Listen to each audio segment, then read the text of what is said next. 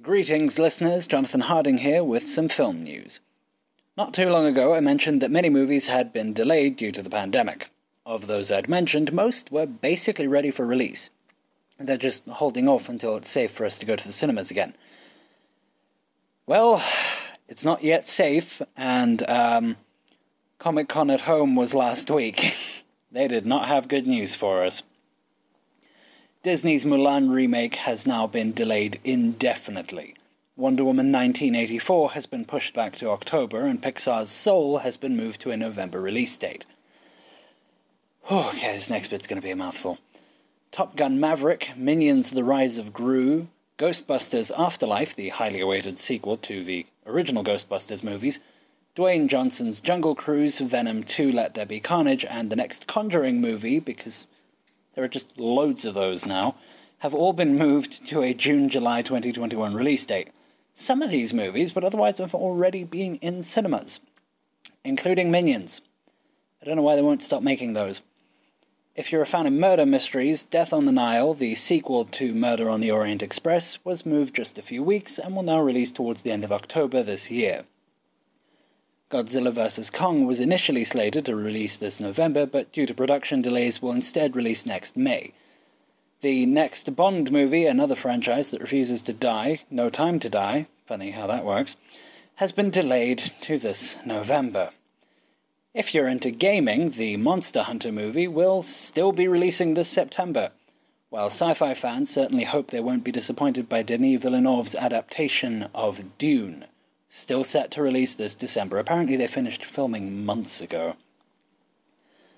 If you enjoy Marvel movies, Eternals has been moved from this November to a February 2021 release date, while the Black Widow movie was just pushed back to this November. I think it was supposed to release in May.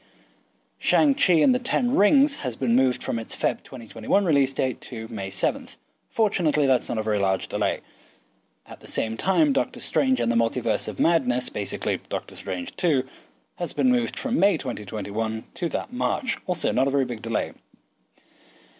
And finally, Disney's next animated feature, Raya and the Last Dragon. This movie doesn't even have a trailer, as far as I'm aware, was initially slated to release this November, but will instead release next March. Just as an aside, James Cameron was planning on releasing the 4 Avatar sequels, there are supposed to be 5 of these movies in total, annually starting with 2021.